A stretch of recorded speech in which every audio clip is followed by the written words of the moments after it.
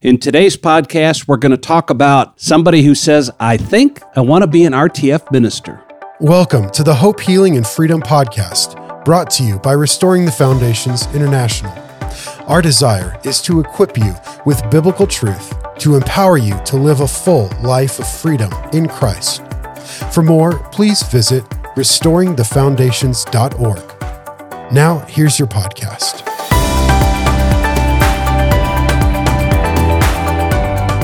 When we were first introduced to the ministry of Restoring the Foundations, we instantly had two thoughts. The first thought was, where has this ministry been my whole life? I knew there had to be more freedom to the Christian life, but I didn't know how to get there. RTF had the solution to our struggle. We simply were not even aware there was an RTF. The second thought we had was, how can we get trained to share this freedom and healing with others?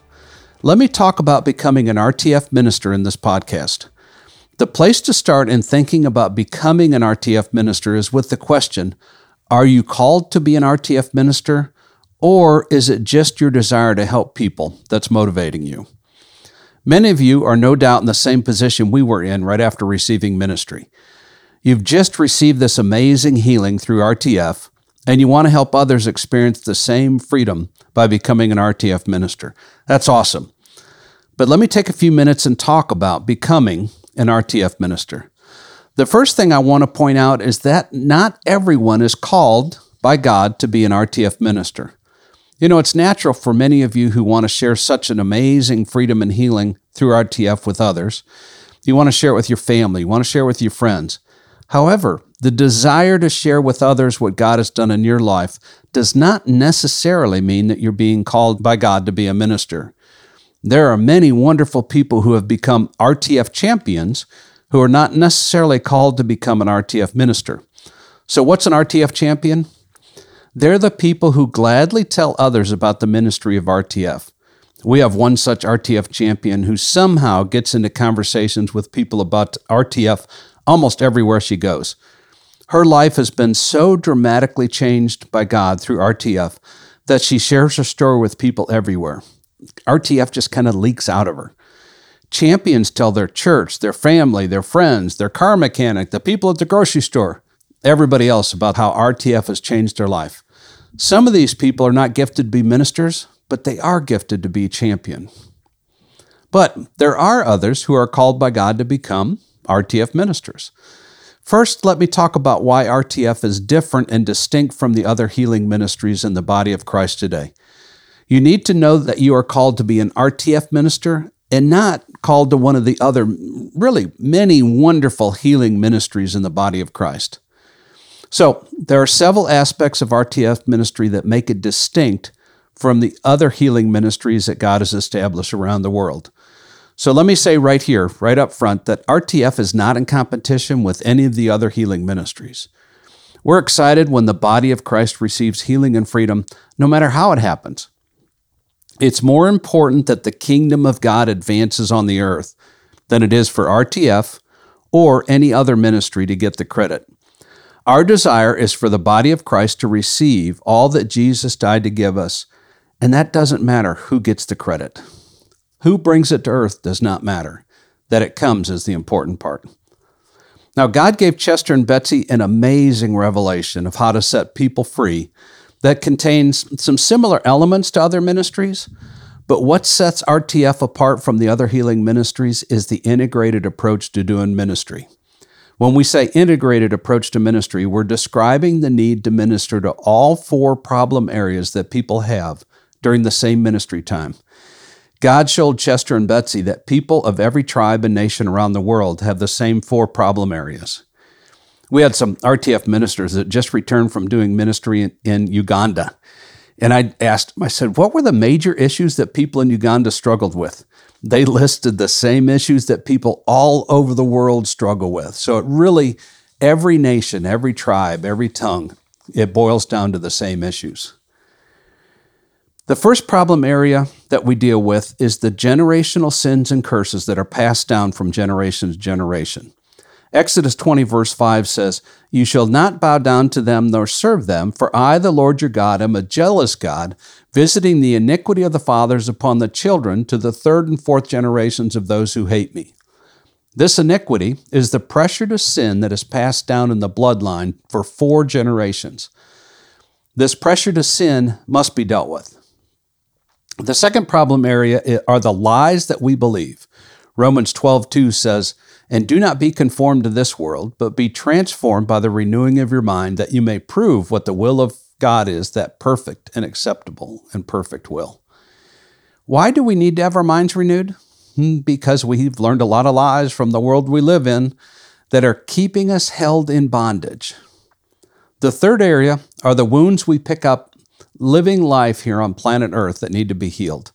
The good news is that we have a wonderful healer. In Luke 4:18, Jesus says, "He, Father God, has sent me to heal the brokenhearted." The fourth area that we deal with are the demonic oppression that comes as we open the doors to our life through the other 3 areas. The 3 areas give the enemy a legal right to come and oppress us. Ephesians 4:26 and 7 says, "Be angry and do not sin. Do not let the sun go down on your anger, nor give place to the devil." The word place in this verse means that we give the devil a legal right to oppress us.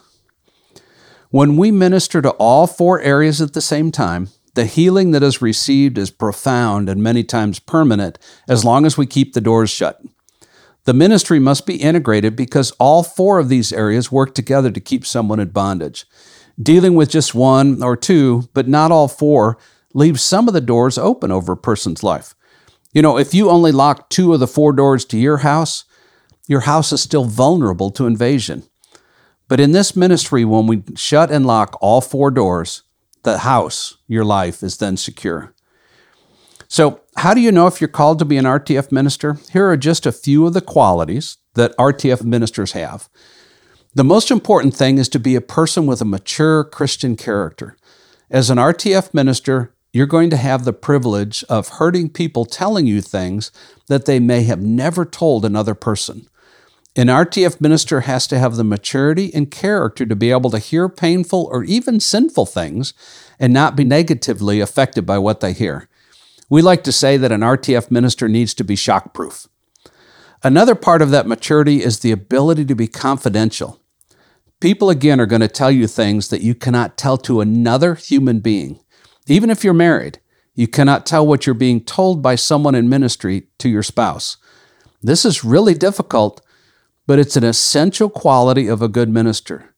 Something that often happens within the church that's really difficult and causes a lot of pain is that a well-meaning person is told something, and out of their desire to help the one who told them, they'll go around to others and say things like, "Oh, we need to pray for Susie and Mike's marriage." As an RTF minister, this can't happen. That's breaking confidentiality. Romans 2:4 says that it is God's kindness that leads people to repentance. Another characteristic of an RTF minister is to be able to minister out of kindness. As an RTF minister, you will hear of things in a person's life that you may want to correct, but it's not our job as an RTF minister to change people.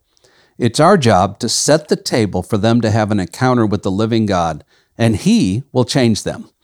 So the question is, can we be kind and considerate and accurately represent the loving heart of Father God while ministering to someone who is in obvious sin? Another quality of an RTF minister is that their own life and relationships are in godly order. Does their personal life measure up to the message that we're trying to deliver? It's sad to see someone who has great ability as a minister be disqualified because their relationships with others are out of order.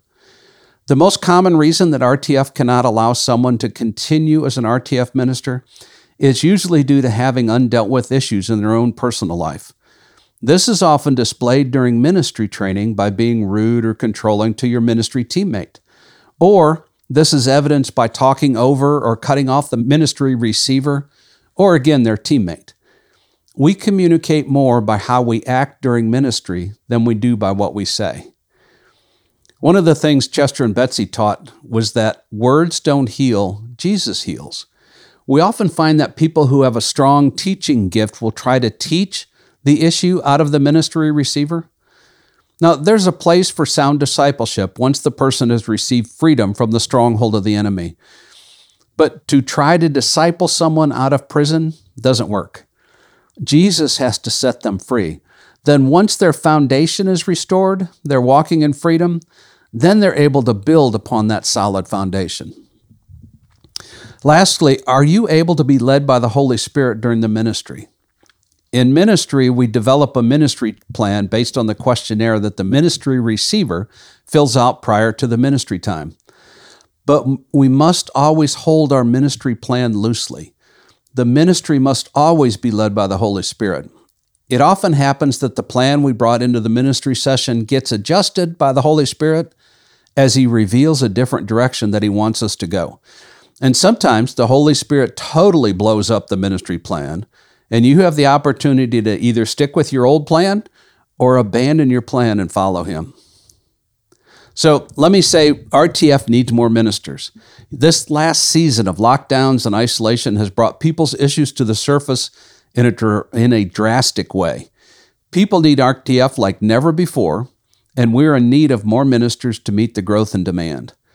Would you pray and consider if God is calling you to be either an RTF champion or an RTF minister? So, Father, I just ask today that you would help everyone that's listening know if they're called to be an RTF champion or if they're called to be an RTF minister. And Lord, if they're called to be a champion, Lord, I ask that you would give them the grace and the words to speak to others that would lead them to say, you know, that's something I think I want. I would like to be a part of a ministry like that, or I need personal ministry for myself, or I would like to help financially to donate to a ministry that's setting captives free. And Lord, for those that are called to be ministers, Lord, would you prompt them? Would you show them that it's out of the heart that ministry comes, that it's not about always our ability, but it's about our availability, that you will train and equip people to do the ministry of restoring the foundations. So Lord, thank you for each one that's listening and your call upon their life to be a light in the darkness, to be your child, your gift to their community, to their family, to the place where they are right now. Lord, just empower them and bless them. In Jesus' name. Thank you for joining us on the Hope, Healing, and Freedom podcast today. We pray you are blessed and equipped with biblical truth, empowering you to live a full life of freedom in Christ. To learn more about the ministry of Restoring the Foundations International, please visit restoringthefoundations.org. We look forward to seeing you on the next episode.